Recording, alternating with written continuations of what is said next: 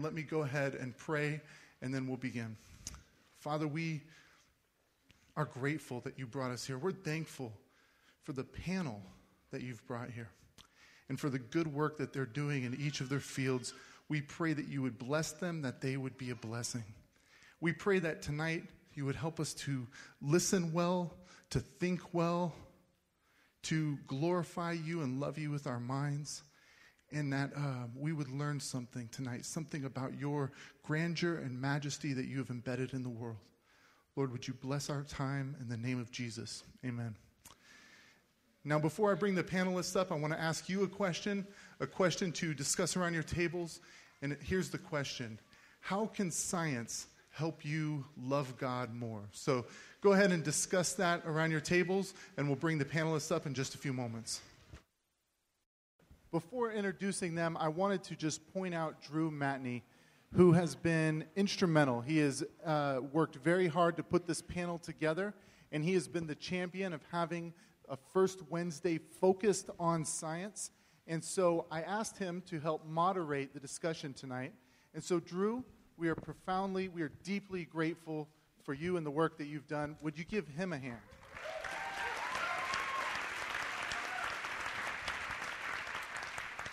And Drew, would you take it from here? All right. Yeah. So for those of you who were in church a couple weeks ago, I gave the All of Life interview, and so you're probably familiar with who I am. But for those of you who weren't, my name is Drew Matney, and I am a doctoral student at ASU in the Aerospace Engineering Department. And the work that I do is in collaboration with the Air Force, and I'm working on new aircraft technologies. And that I can't talk about. So I guess that's me. And so I thought we'd start out tonight by just having the panelists introduce themselves. So something I like to say is that we are just very blessed tonight to have such a distinguished group of people here to talk about these questions that we all have and just to address the issue of science and Christianity. So with that, I guess we can start off by having the panelists talk about the work that they do at ASU, as well as their background in science and their religious background as well. So I don't know who wants to start us off. Go ahead. All right, Paul. Is this on? Yes, it is. Okay. I'm the first one in line. My name is Paul Scowen. I'm a research professor at Arizona State University in the School of Earth and Space Exploration. I am by discipline an observational astronomer, but also I dabble in some of the stuff this guy does. I'm in developing technology and stuff for high-altitude suborbital deployment, and also for putting instruments into space on space-based observatories and rockets and things like that as well. A lot of what I study is the physics of star and planet formation, which is a very complex subject and can bring all kinds of interesting perspectives on the universe to the fore. And my background is I am Roman Catholic and have been so since birth, which made me quite a minority in England, but that was okay. I got to learn about all kinds of Polish, Italian, and Irish cultural things from the Catholic schools that I attended there. But so that's what I'm bringing to the table. Good evening. My name is Anne Catherine Jones, and I'm a faculty member in the Department of Chemistry and Biochemistry. I studied chemistry and mathematics before I went on to start working on more biological problems. So I'm all over the map. And I have a really quiet voice. It's really lousy for teaching. So I'm all over the map in terms of science.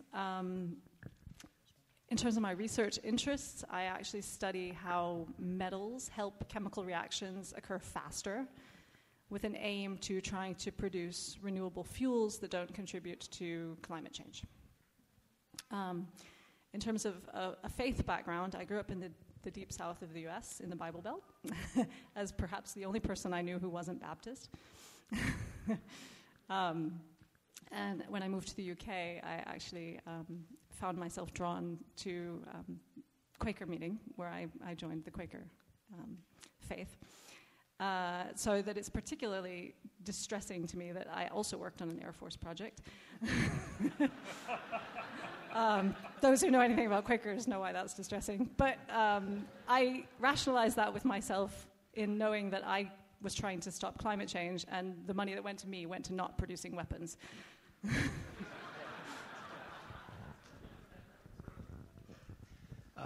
My name is Scott Bingham, and I'm a faculty member. Well, I'm not sure faculty member. Some people treat me that way, some don't. But I'm in the my faculty group is in the School of Life Sciences is genomics and evolutionary biology.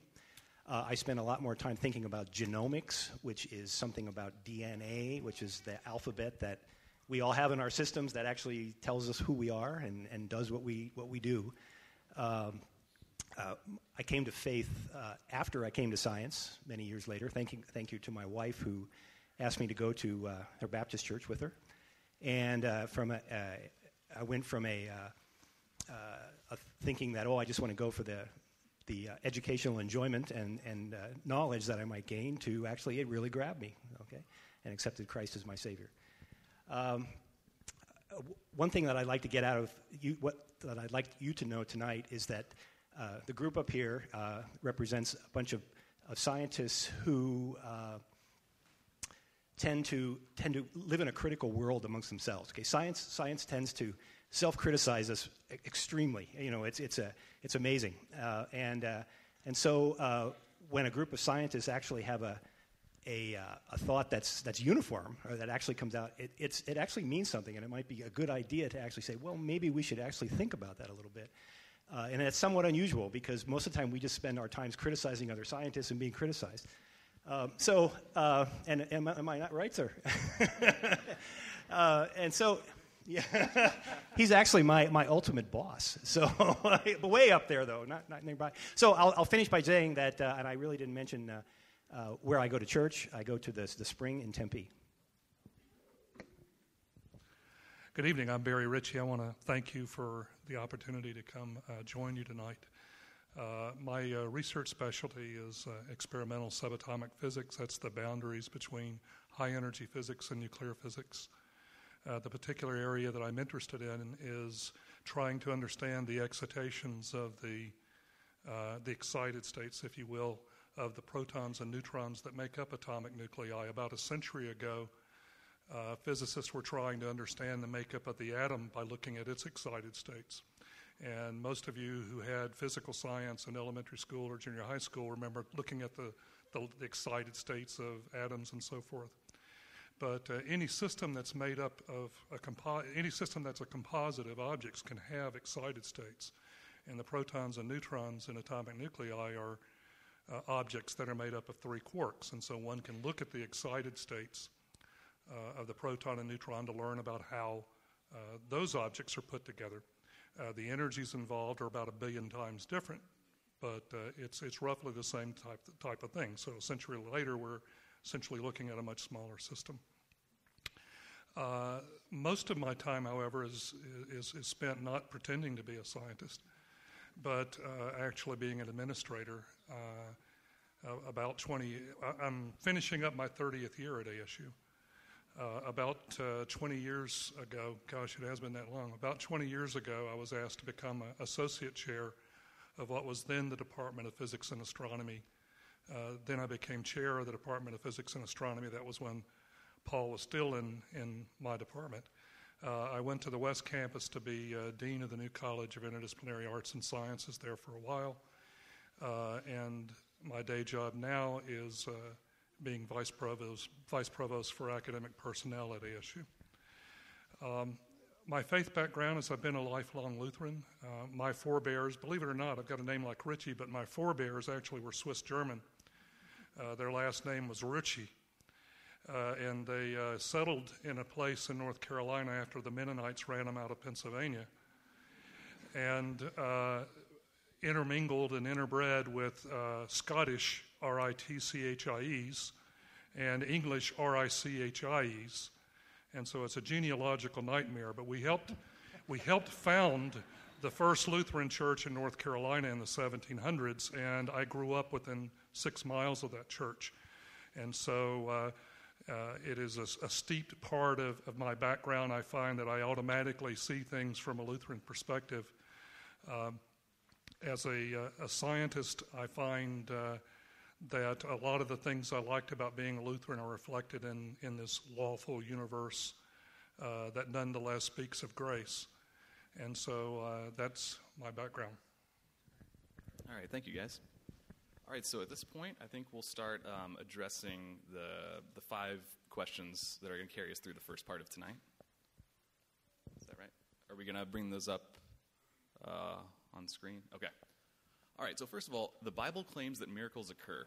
As a scientist and person of faith, what do you think the word miracle means? And can you, as a scientist, believe in the miracles recorded in the Bible and still be a person who believes in the laws of science as well? Do you believe miracles are still possible today? All right, so Barry, I'm happy to start with that. I think, spoiler alert, I think the answer is yes all the way. But let me define miracle first, since that was the first question. And I actually have taught an adult class in my church off and on for 20 years, and we actually did a study once where we talked about this. And the definition that we used there, and that doesn't mean that any of my colleagues here would agree with it, but the definition we used there is that it's an intervention by God in the natural order of things that is out of the ordinary, conspicuous, and of religious significance. So if you try to unpack that definition, I think the first thing to recognize is that certainly in the Hebrew Scriptures, and I would argue also in the New Testament, there is not this Western focus on natural, supernatural. It is all God's universe. The natural function of the universe is God acting as a faithful, reliable organizer of this universe. It is not a deistic universe where the laws were set forth and then God walks away. God is responsible in all of those things. And so that said, there are a lot of things, if we look at the miracles of Exodus and so forth, those are things that in some cases have natural explanations, but they occurred at propitious times. We had a visitor here a year or so ago who was the distinguished lecturer in the Department of Physics, Colin Humphreys, who wrote a book called The Miracles of Exodus. And in it, what he tried to show was that many of those miracles, in fact, are essentially natural things that happened at the right time. But the important part of the statement I said a moment ago is the out of the ordinary. The resurrection is something that is out of the ordinary. You can't say that this is something that happened naturally. You can say that it is an act by God within time. And it certainly was conspicuous and certainly had religious significance. And so as a person of faith, I believe that God is not restricted to working through the natural causes that he normally uses, but can in fact intervene to alter the natural order of things on occasion. As a scientist and a person of faith, I believe that all things considered, all things being equal, a natural explanation is the one to be preferred. But in the absence of a natural explanation, when something is out of the ordinary, conspicuous and of religious significance, as a person of faith, I don't rule that out being a miracle. It's remarkable that sometimes when you hear people who are not people of faith, or let me be more blunt, when you hear atheists speak about miracles, they act as if they're rare. The reality is in all cultures and in all times, people speak of events that are out of the ordinary, conspicuous, and of religious significance. Craig Keener had a book about a year and a half ago, which is a 2-volume study of miracles. And he said the thing that really most impressed him was as he looked in all cultures today, many people speak of miracles happening. Some of you may be able to speak of miracles that have happened to you. They may be things because they're of religious significance to you. They maybe are things that just apply to you. And so I do not think that it's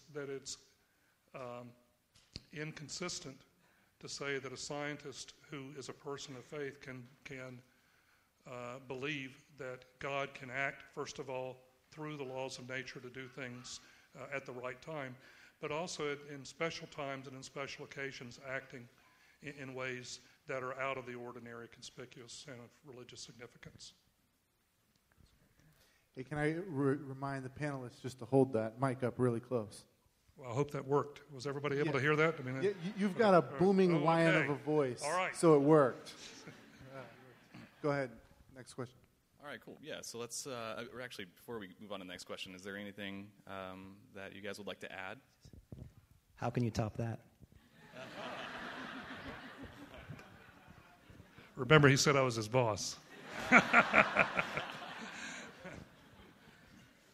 All right, so next question. What does science teach you about God, and how does it influence the practice of your faith? What do you think faith teaches you about science, and how does it affect the practice of your science? I'll jump in on that one. What I do for a living is I get the privilege of trying to understand what the universe outside of our terrestrial sphere looks like and works like. And in the course of my academic training and my subsequent career, I have to tell you that the more that I learn about the universe around us, the word that jumps to mind the most is elegance. That the universe itself is constructed in such a way and is subject to physical laws that we understand from our terrestrial experiences, from our terrestrial development. We have been blessed with a construct that we call mathematics that allows us to describe very accurately the way the universe, both here on the earth and elsewhere, works in wonderful elegance. And when you learn the laws and the structure and the way that the different laws, the laws of gravitation, the laws of electromagnetism work, the relationships are very simple. The fact, if they were as completely random as some people would have you believe, they would be anything but simple, anything but elegant. And I think the more that we learn about the structure and the fabric and the development and evolution of the universe around us, the more it impresses upon me that there is a design behind it, that there is an elegance and an infrastructure that was put into place from the first moment of the universe to where we are today. So that's been my experience with this.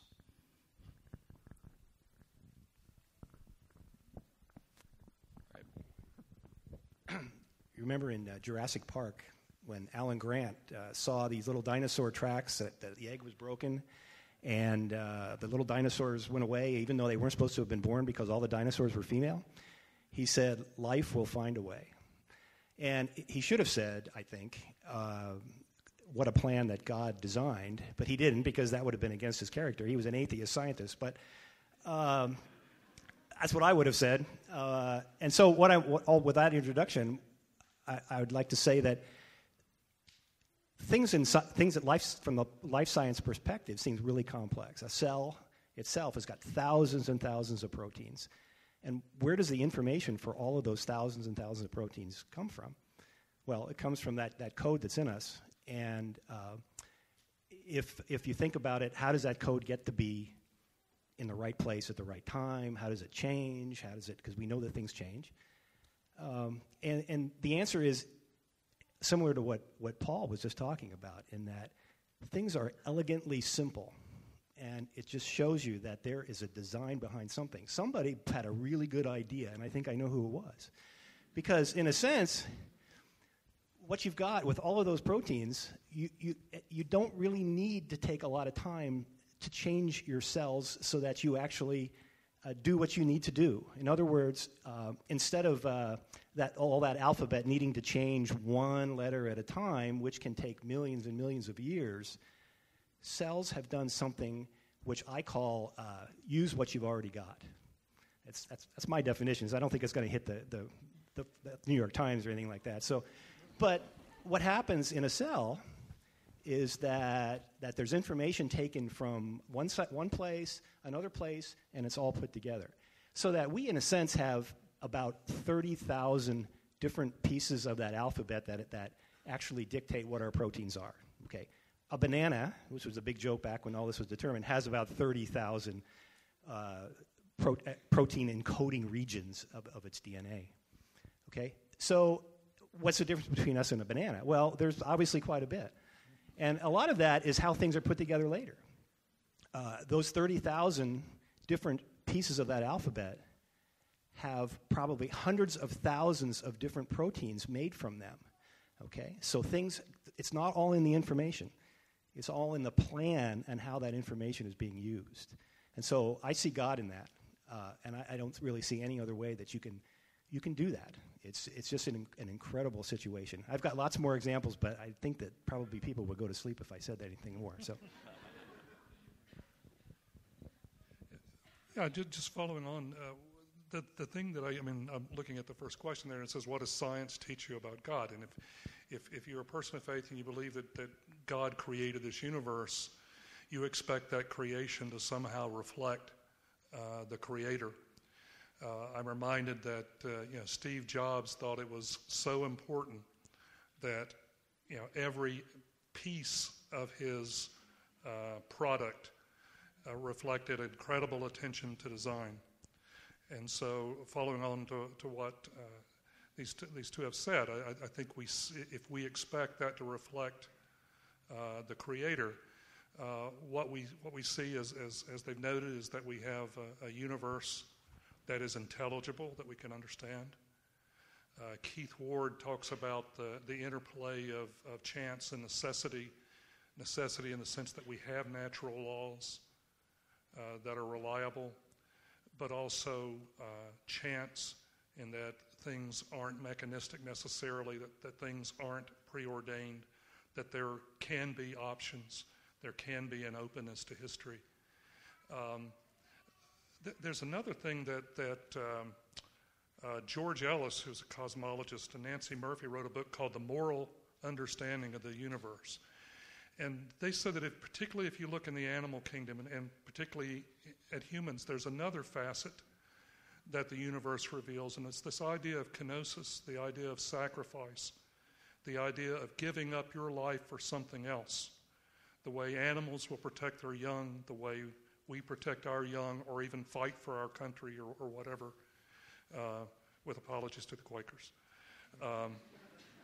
There is this kenosis idea, this self-emptying thing. And so, and the final thing I think we look at is that science teaches us in terms of painting this picture of God, is that I've always, when I would teach mechanics and so forth, I would sometimes, in talking with students, remind them that physics works best when there are no people in it.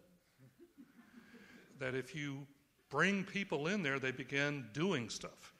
And so you can talk about how a ball drops, but if a person's there, he might grab it. You don't know whether he will or not. And so I think that what this picture of a universe gives us is that we have, first of all, a creator who is intelligent and seeks to be known. We have a creator who is dependable, reflecting the necessity in the universe, but one that also believes in grace, in the openness of our lives to respond in chance. I think that this idea of kenosis shows itself in Jesus' self-emptying love in terms of coming to serve, and him calling on us to be servants as well. And it also points to, I think, the realization that we are more than just protons and neutrons and particles, that there is volition, that there is will. There are those things that are reflections of the Creator that we have. And so I think that's the kind of feedback I think science can give about God. The other part of the question I guess we go to next is how it works the other way, so we can talk about that one, I guess. Yeah.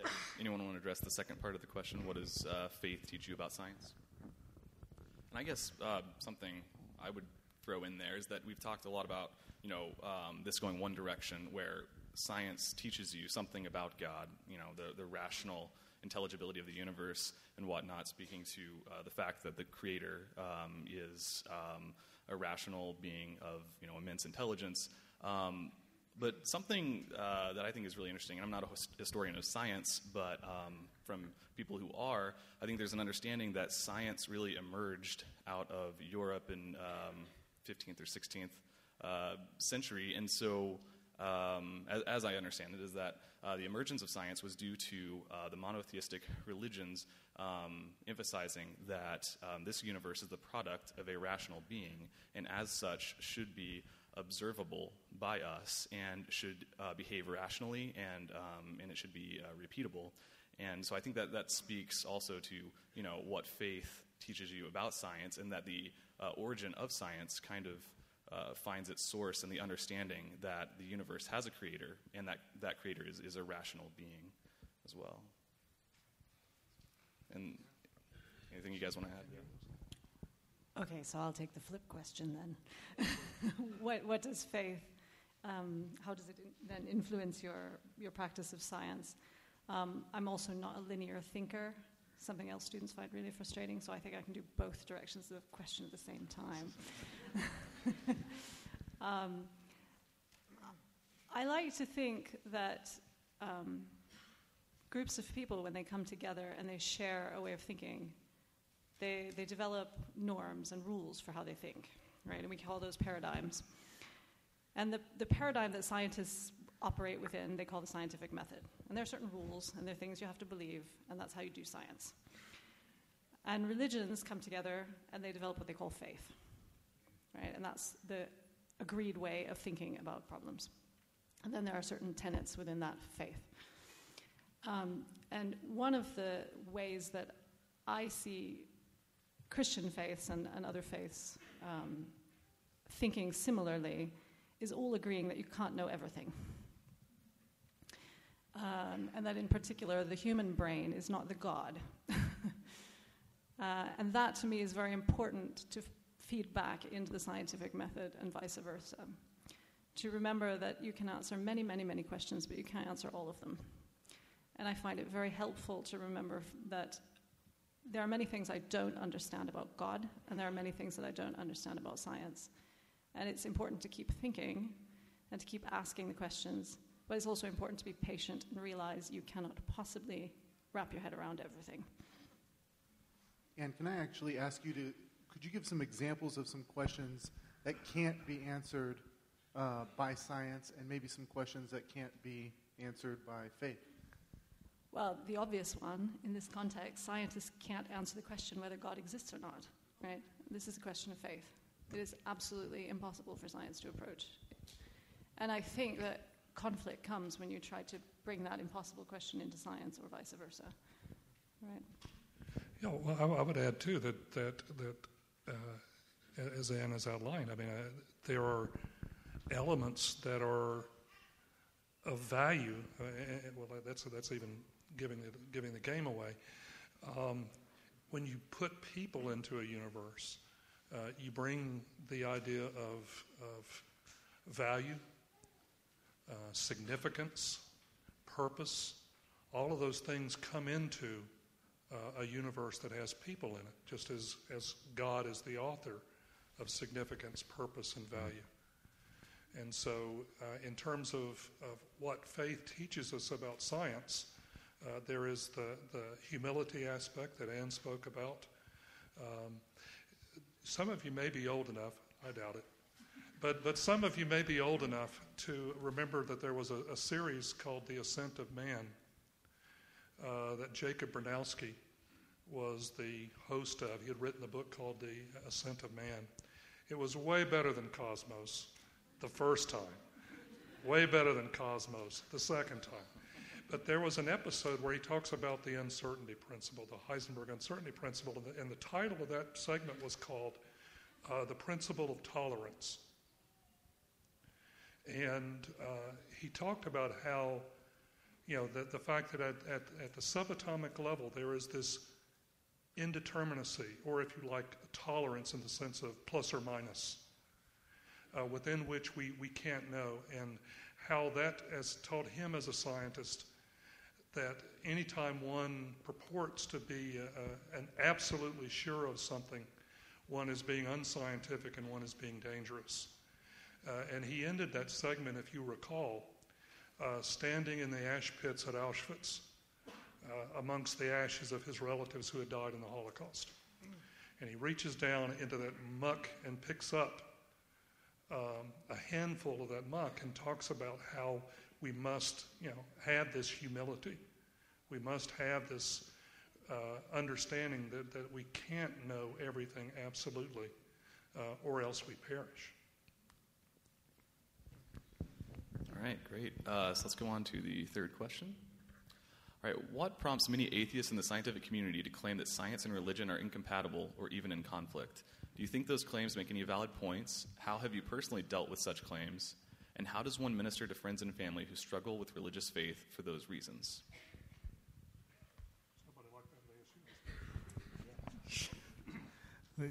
The joke that Barry was just saying there was that there's no one at ASU like that. The scientific community, by definition and by selection, is full of way too many A-type personalities. But seriously, that is because of the nature of the way the scientific community works. You have to have, shall we say, a healthy ego to be able to survive in that world, because you have to continually re-justify your very existence, not only to your peers, but to your boss, to the funding agency, to your kids, on a regular basis. And so you absolutely have to believe that you really know what's going on. But the very point that Anne just made is absolutely right, that while you may think you know the best thing since sliced bread to answer a particular problem, it is entirely possible, nay, probable, that you are not actually right at all.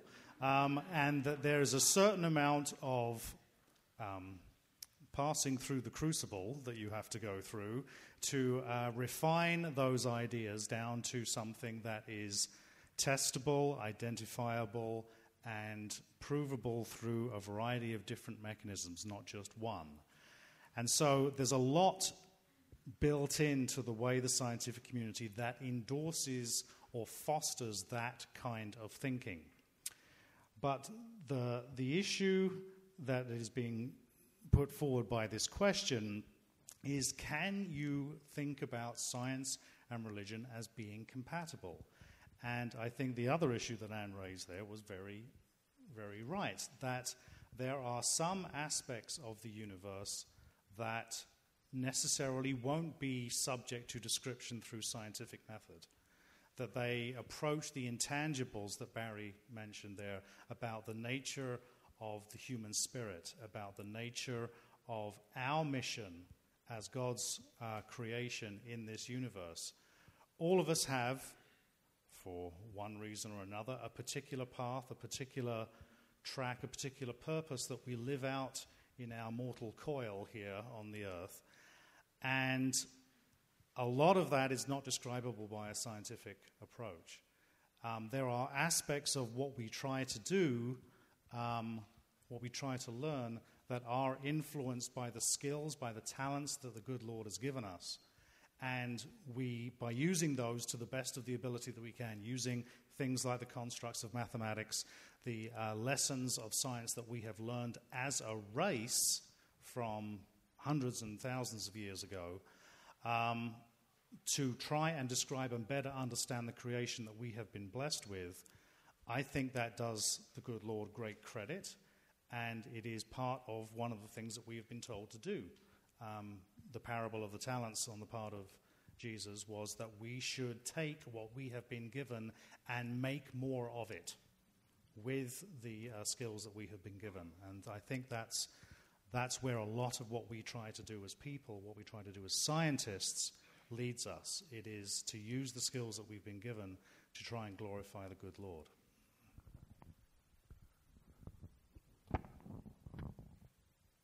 Okay, I won't speak to anyone at ASU who falls in the category of this question, but I once worked in an institution, not ASU, with a very, very famous atheist named Peter Atkins, a professor of chemistry, who basically argued that in order to be a successful scientist, you had to not be faithful. And if you were a really, really good scientist, it became absolute. That's his argument. And my first response to this question would be, I don't think most people, most scientists, agree with Peter Atkins. And when sociologists, the people who study people, study scientists, they find my position to be correct. Most scientists don't believe faith and science are incompatible. Now, the flip of this question, I'm never linear, I like to think about the opposite. The flip of this question is, do people of faith believe it's impossible to be scientists? Right? And I think it's important to ask both halves of this question, because my answer to this question, again, comes from thinking about how the two groups of people, if we want to think of them as separate groups of people at the moment, think. Scientists, in order to be part of the club, follow the scientific method. And as Paul has said, it's me. The general assumption, the starting place, is that everything is wrong until you demonstrate otherwise. So you live in a culture of constantly assuming everything is wrong. And I think it's very difficult for people to turn that off and say, I take on faith that this is right. Right? So there's a fundamental difference in the way of thinking that is, I think, at the heart of the difficulty in the two groups, if we're still making Camp A and Camp B, talking to one another, right? So although scientists intuitively want to say there is no conflict, there is no inherent impossibility of being faithful and being scientific, if the two groups come at thinking about problems in ways that are difficult to reconcile, you will then start to develop animosity. And I think this tension between faith and science comes from thinking about problems differently, not talking to one another, and then disagreeing without talking. So, for those who don't know very much about Quaker governance, Quakers make all decisions by unanimous consent of the entire Quaker meeting. It's absolutely as painful as it sounds. And can take years. The classic example being deciding whether or not to excommunicate, not our word, but the sort of lay word, Richard Nixon, who was a Quaker, you might remember, and also sent a lot of people to the Vietnam War. Inherent conflict for people who believe in a testament of peace. Years they took deciding whether or not to excommunicate him.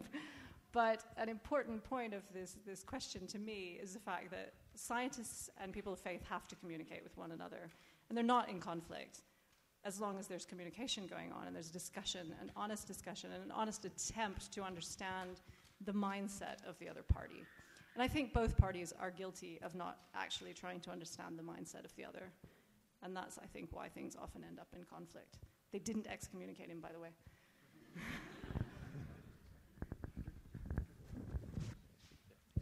I'd just like to say something briefly about the last point here. How does one minister to friends and family who struggle with religious belief for those reasons?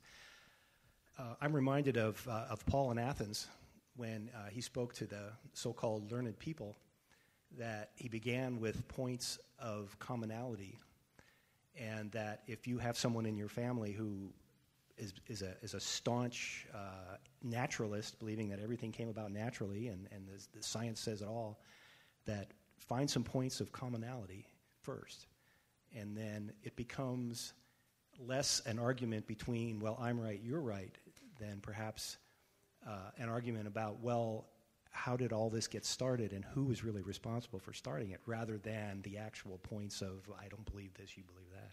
So find some commonality would be my thought. I think this discussion needs a note of cynicism, so I guess I'll inject that. Again, I've spent all my life in academia. As Anne rightly said a moment ago, the number of people who believe that science and religion are in hopeless conflict amongst scientists is on the order of 15%, 1-5, 1 in 7.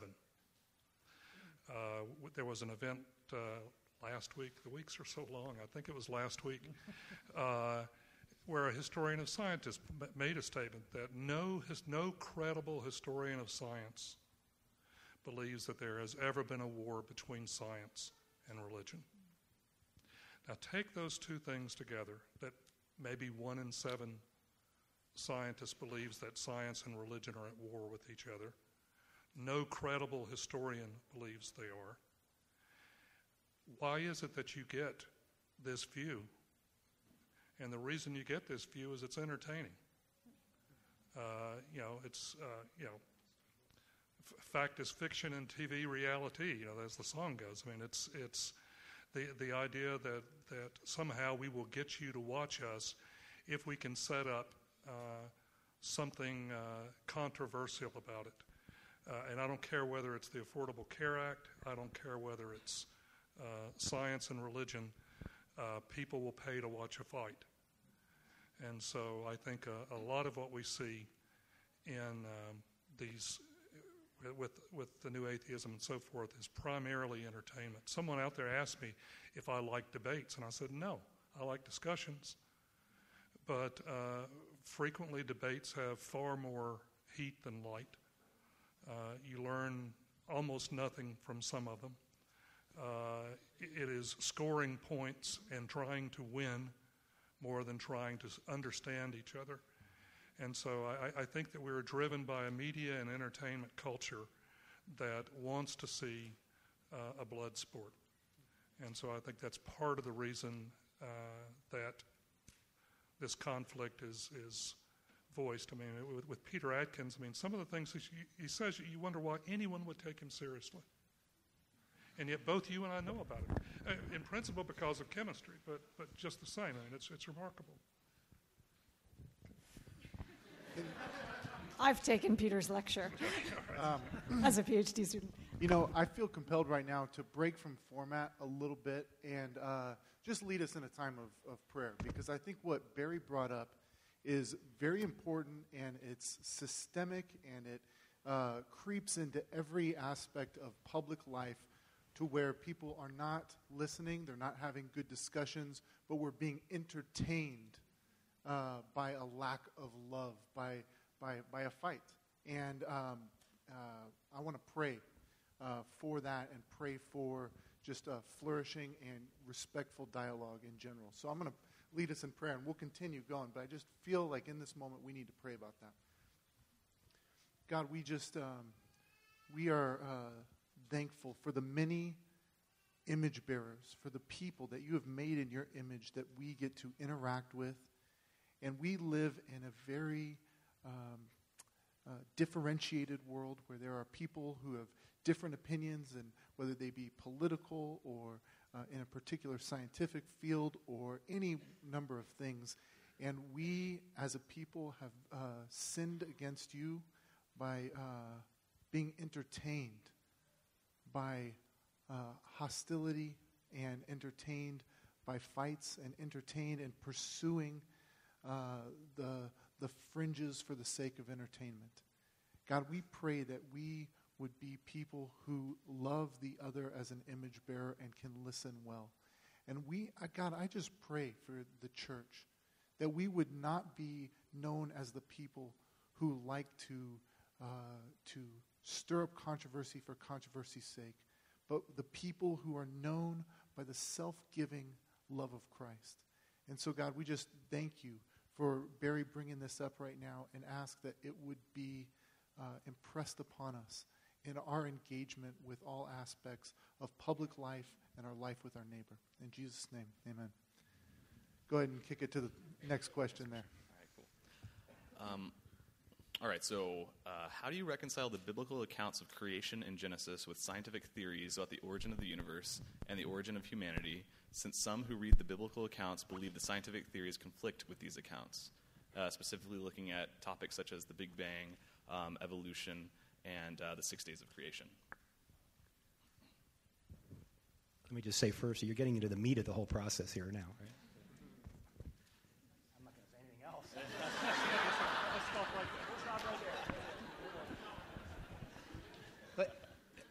I was hoping maybe the physicists would begin by talking about the age of the Earth and things like that, and then maybe the biologists can come in a little bit with the humanity part. Does that sound okay?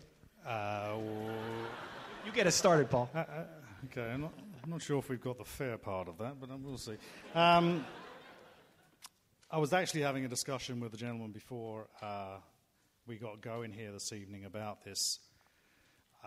The body of evidence that goes along with our view of the history of the universe, and there's so many different viewpoints about the story of creation. You can get down into discussions about what those first 6 days of creation, as testified in the Bible, really meant. The fact that the first 3 days were defined as days, but the sun wasn't created in that account until the fourth day, so there was no definition of a day before that point. So those days could be as long as you would like them to be. So that's just getting into the chronology of it, right? But the view that we see, or the things that we have learned about the universe in terms of the scale of it, a lot of it is rooted in just simple observational physics. When we look out at the universe, many of you have heard of things like the expansion of the universe and the Hubble law and things like that, that when we look out at the universe, we look in all directions and all parts of the universe are apparently expanding away from us. And so that can give you a somewhat geocentric view of the universe, that we must be the very center. The other way of looking at that is the principle that the entire universe itself is expanding in and of itself. And so the nature of that, if you could imagine taking a party balloon and drawing little galaxies on the surface of that balloon and then blowing that balloon up, if you sat on any one of those little galaxies on the surface of that sphere, every other galaxy would appear to be moving away from you. So there is no actual common center within the fabric that is the surface of that balloon, but the universe as a whole is expanding. And so that's one of the physical models or cartoons that we use to try and explain that. But the fact that we see that the universe is expanding in that way gives us a time after which, when did it not expand? When did it, if you wound the clock backwards, was there a point where it all came back together again? And this is, of course, the idea that was conceived and then became, through various levels of sophistication, what we now understand to be the Big Bang Theory. And the idea behind all of that is rooted in the origin of the fabric of space and time. And you saw recently this announcement about how there's an experiment that was put together at the South Pole looking for oscillations in the fabric of space-time and looking for a particular signature that had been predicted as many as 20 or 25 years ago by the guys who'd come up with theory for how the universe had gone through this incredibly quick expansion right after that initial moment of creation. And they found it. They found that signature that had been predicted 25 years before. And that was an exercise in the scientific method. There was a hypothesis that was in place, and it made a prediction. And the scientific method then takes you through the process of making the kinds of observations that were necessary, and it took that long to figure out how to make those kinds of observations, to build the technology to do it. And they spotted it. And that was why there was so much hoopla about that, because it really did go a great distance to confirm how the Big Bang itself happened and expanded in such a dramatic way. But how do I reconcile that with the Genesis story? From my perspective, the Genesis story is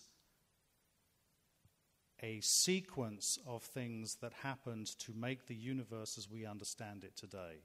It attributes the formation of those things, the creation of those things, to God, and I believe that that part of it is in fact true.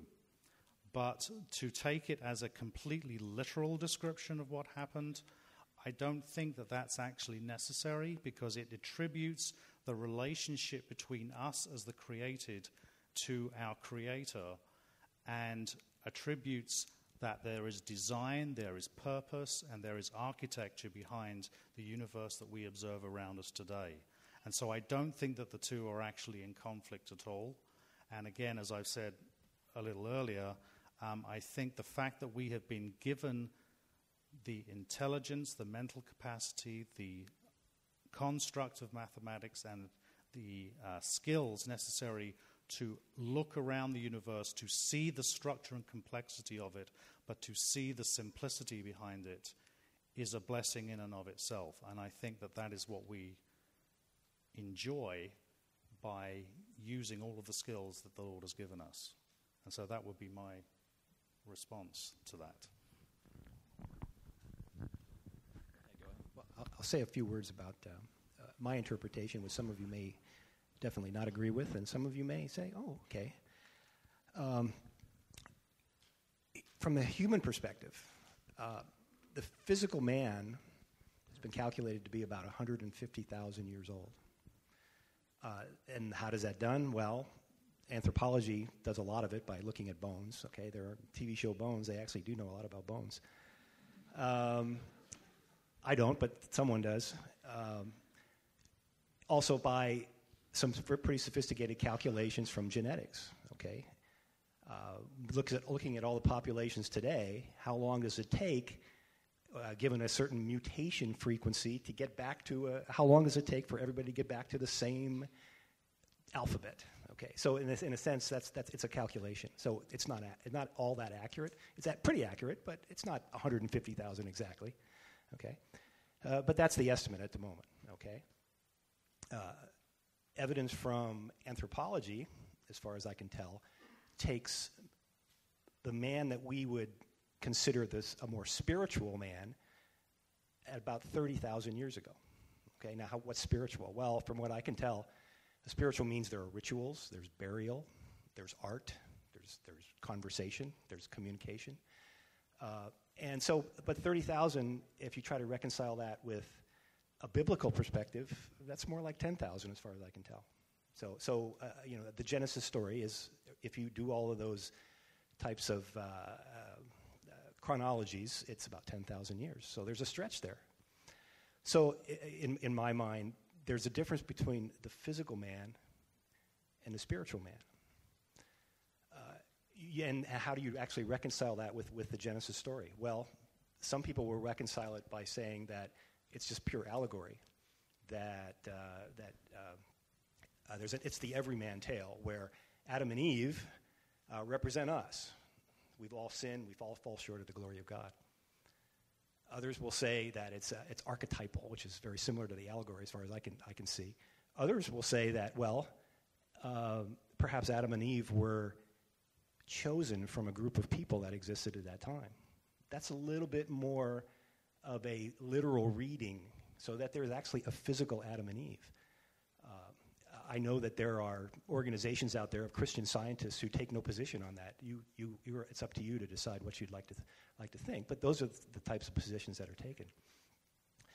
I myself, I have a very much of an evangelical background. I prefer to think that there was a person or two people who God revealed himself to.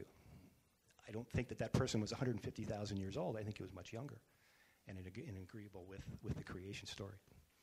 However, I don't know that person's name was Adam. And so I think that there are some differences between what science tells you and what is in the creation story. But I think you have to read Genesis not as a book of science, and not necessarily as a history book. It's a book of theology. And that when you do that and know who it was written for, the time it was written, who wrote it, and why did they write it, it's an incredible story, and one that deserves certainly much respect in the scientific community as well as the faith community.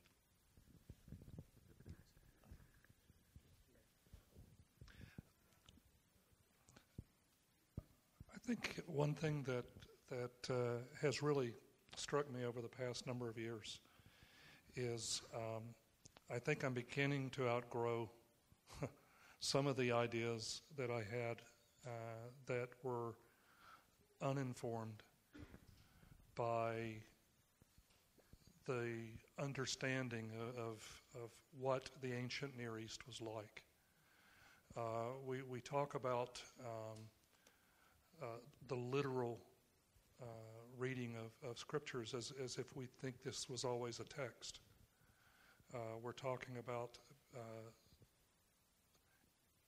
histories, stories, whatever you want to call them, that probably predate writing to start off with. So it is an oral tradition that's handed down in an oral culture that values oral tradition, painstaking about how it's put together. But it's important to say, well, why did they go to that trouble? What was it they thought that was important about that oral tradition? If the oral tradition, work with me here a second. I mean, let's suppose, as I do, that Paul's right, that the Big Bang cosmology is correct. Would Moses have if you believe Moses is the author of Genesis, would he say, in the beginning, there was a singularity in the space-time manifold of infinite density?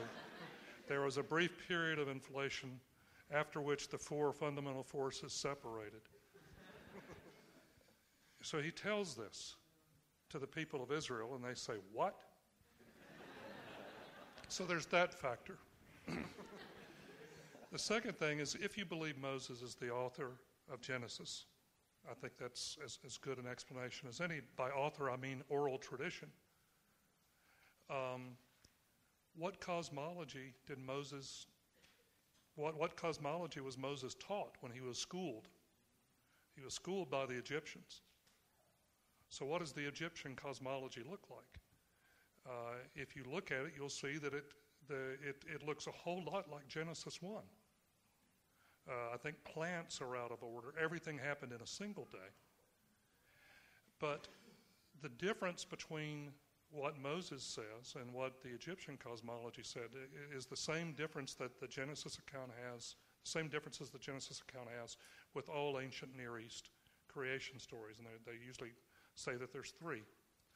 That it's cosmogony versus theogony, in other words, the creation of the universe rather than the creation of the gods. This wasn't how the gods were created. It's monotheism versus polytheism, and it speaks of a single God who is separate from creation. And then it speaks of creation versus organization, that rather than, as in Egyptian cosmology, where the God of light speaks, and light brings about a separation of air and water, and the first mound of earth appears and all of those things. In Genesis, God creates something that is separate from him. I think when we look at the Hebrew, I don't read Hebrew. I wish I did. But what I do know about the Hebrew is that there are lots of things that suggest it was meant to be symbolic. The first verse has 7 words in Hebrew. The second verse has 14. The penultimate section has 35. God is mentioned 35 times. Heaven and earth are each mentioned 21. Do you see a pattern here? There's something about 7 that appears to be pretty important, and 7 days, of course. Now, we could say that maybe that was a memory device that helped them remember how to put it together. But if you're doing an oral recitation and you're trying to count those in your head, let's see, have I gotten to number 35 yet on God? I better work that one in real quick. I think instead it speaks to symbolism and what was attempting, what was being attempted was to try to say, listen, the Egyptian cosmology is wrong at a fundamental level. The real cosmology, the one true God, created the universe, and this is how it's happened. When you get over into Genesis 2, into the life sciences part or whatever, again, I think if you read that and then skip over to chapter 12, you can tell the difference in what you're reading. There's an entirely different tenor to the way things are spoken. When we talk about Adam, Ha-Adam, which is the man, at some point the definite article gets dropped. Sometimes it creeps back in. If you look at various English translations, you'll see the word Adam shows up at different times because the translator's trying to figure out whether the story is about the man or about Adam. I think the reason that ambiguity is there is probably because that was a symbolic story too. The woman is Ava, all living. So you've got a story about the man and all living. It certainly sounds like it's meant to be symbolic, but what does it say about God? What does it say about the relationship of the man and all living to the Creator who was able to walk among them, who had an intimate relationship with them until they chose to disobey, till they chose with their own volition to disobey and break that relationship. And so I think that a person's sanctification, a person's salvation does not hinge on a 6-day understanding of Genesis. I think your salvation is found over at the other end of the book. I think the people who attempt concordism, where they're trying to make modern science match up with Genesis, I think are playing a game that the first hearers would not have played. If you want to say that Genesis is laid out like Big Bang cosmology, and there's certainly people who do, the first people who heard it didn't get that out of it. And so we're to believe that they were idiots, that they didn't know what they were talking about. And it's only us enlightened people in the 20th and 21st century who are finally able to understand what God communicated to them. And I just don't think that is the way that God would try to inform his chosen people about his desires, his plans. All right, well, let's go ahead and move on to the next question. All right, what does history have to teach us about perceived conflicts between science and Christianity, specifically the earth being the center of the universe? Any takers?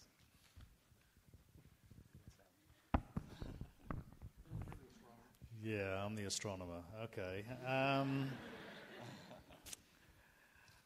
This is somewhat related to what we've just been discussing, and it's got to do with our viewpoint of where we stand in the universe, where things move and all of that. The original view, the original cosmology that was regarded by the biblical folks, but also by the pagans and everyone else. There's an awful lot of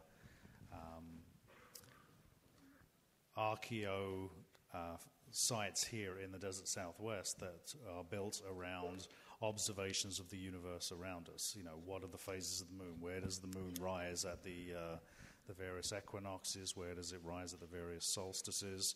And those, of course, are tied intimately to things like planting cycles and the ability of those people to understand how to work the ground and to develop the agriculture necessary to keep their kinfolk fed and alive.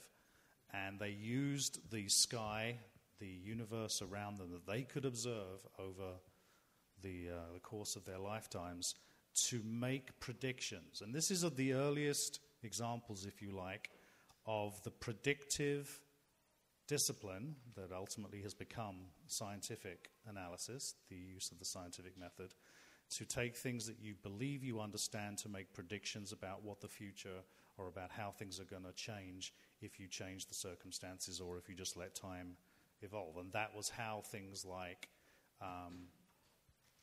measurement and observation of how the planets moved in the sky. Remember, planets is derived from the word wanderers because they did weird things in the sky. They did retrograde motion and things like that, and people were like, what on earth is going on up there? But the idea was that, and naturally enough, that we believed we were the best thing out there. Ergo, we must be at the center of it all, right? And that was a natural supposition to come to. But it was when we started mucking about with mathematics, when the Greeks started to figure out that, well, actually maybe the Earth might be round here. There's various experiments that were done by different people that figured that out. Our sophistication, our worldview started to change. And then people started getting the idea that, a lot of the motions that we see in the night sky could be better explained by a system where we weren't necessarily the center of the universe, and that the sun actually maybe was a better fixed point around which everything moved. You could make it work. You could build an orrery that did wonderful, funky things, and there are several of those in various museums around the world that show it. But the more elegant, the simpler explanation is usually the way to go. This is a thing that we refer to as Occam's razor. But to answer this particular question, what does history have to teach us about the perceived conflicts between science and Christianity? The famous examples, of course, are from the Dark Ages or the Middle Ages, that kind of area, where the authority of the church was being threatened because of issues of what was the perceived accepted knowledge at the time. Remember that for large parts of that history, the church was the only real organizational structure that was in place. There were kings coming and going and dying and fighting and doing all this kind of stuff, but the church just sort of sat there and went, hey, we're cool, and that was the root of power, the root of stability, at least in Western Europe. But as this level of knowledge, this level of insight into the way the universe works, the way the universe is laid out, progressed, that was to some members of the church that was rooted at the time seen as a threat to the authority of the church, and so there were some very poor decisions made about how to quash that. And that is where a lot of the so-called annoyance or anger or conflict between religion and science is supposedly tracked back to, but it is more rooted in the fundamental ignorance of what the general population was at the time than it was to any real conflict theologically, I think. There were some issues there, but for the most part, it was rooted in how the power of the church was perceived and whether it was being challenged or not. And I think that's the history that I regard. Well, it looks like we need to draw the evening to the close. We are running out of time. I wanted to conclude with one last question. We strongly encourage here for people to live all of life, all for Jesus, to engage in God's world and to work vocations as acts of love to others. And I wanted to ask just this final question here. If we can, and let me preface this by saying, I think in some ways we need to get past the perceived conflict between science and Christianity so that we can get on with the act of doing good science to bless and serve others, and to encourage Christians to engage in the sciences for that reason. I wanted to ask Ann and Barry if you could conclude with just telling us how in your particular work you view your work as an act of love to your neighbor. Jesus says to love your neighbor as yourself. And how are you trying to serve and help your neighbor through the work that you do? Go ahead. Well, as my husband puts it, I'm trying to save the planet. Yeah, I work on alternative fuels, guys. So, I mean, I do basic science, but I do think that your point is a very valid one. I think we have to think in everything that we do about how it doesn't cause conflict, Quakers, and how it glorifies God, and how it brings us closer to other people. And my own research is motivated by trying to understand some fundamental questions. But science is not just about science. It's about me training students. It's about me developing relationships with my students, with other scientists, with colleagues, even with the people who are criticizing me. And it's about trying to understand the world around us in order to treat it better.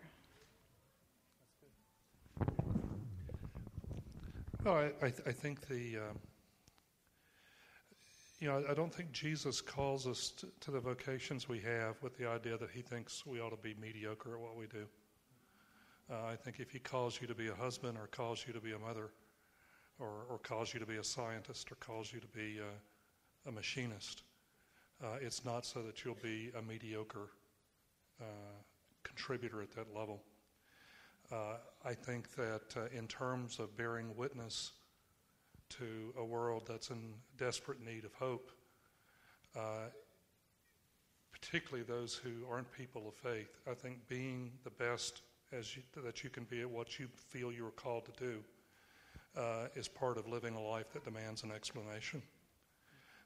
I will say to you, I will say to anyone, I will confess, as I do every Sunday, that I have failed at that I have shamed Christ, that I have not lived up to that standard. But because our God is a God of grace, I can move on from that. I can recommit myself to be the best scientist I can be, to be the best father, grandfather now. I wish I knew what prompted me to fail.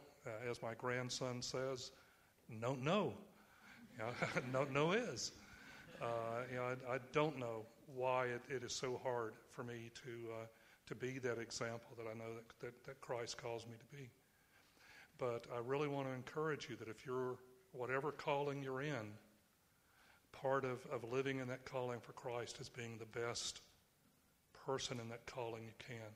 As a scientist, I can tell you that being the best scientist you can be is a wake-up call to people who claim, as Peter Atkins does, that you can't be a scientist and be a person of faith. You are a walking contradiction, a walking disproof of their theory. And so if anything else, if it brings people up short, so they ask, what is it that makes you different? Why is it that you lead your life that way? I think it's because you are trying to rise to the call of Christ. Well, that's it for tonight. We're grateful that you came, and we're grateful for our panelists. Would you give them a hand once again?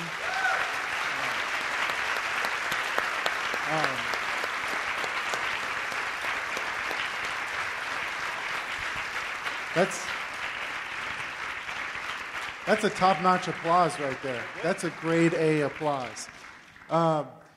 We will, our panelists, they've given us some recommended reading that we will post on the blog within the next few days. And the questions that weren't answered tonight, we're going to compile those questions and put together a little book club that's going to do some reading on the topic of science to follow up with this night. If you're interested in that, send me an email. My email is on the website at redemptionaz.com. Let me close the night in prayer. God, we thank you. We thank you for all that you reveal to us through the world that you created. And we agree with you. It is good. And God, we thank you that you allow us to explore it, to observe it, to engage in your world, to create and to cultivate in your world for the good of others. God, we pray your blessing on the scientists, the panelists up here, that they would be a blessing to many. And we pray that you would bless the many people in our midst who are intrigued and enthralled with science and want to do it for your glory. Bless them that they would be a blessing to many. And we thank you, God, for your presence here tonight and for the great self-giving love that you've shown us in Christ. And it's in his name we pray. Amen.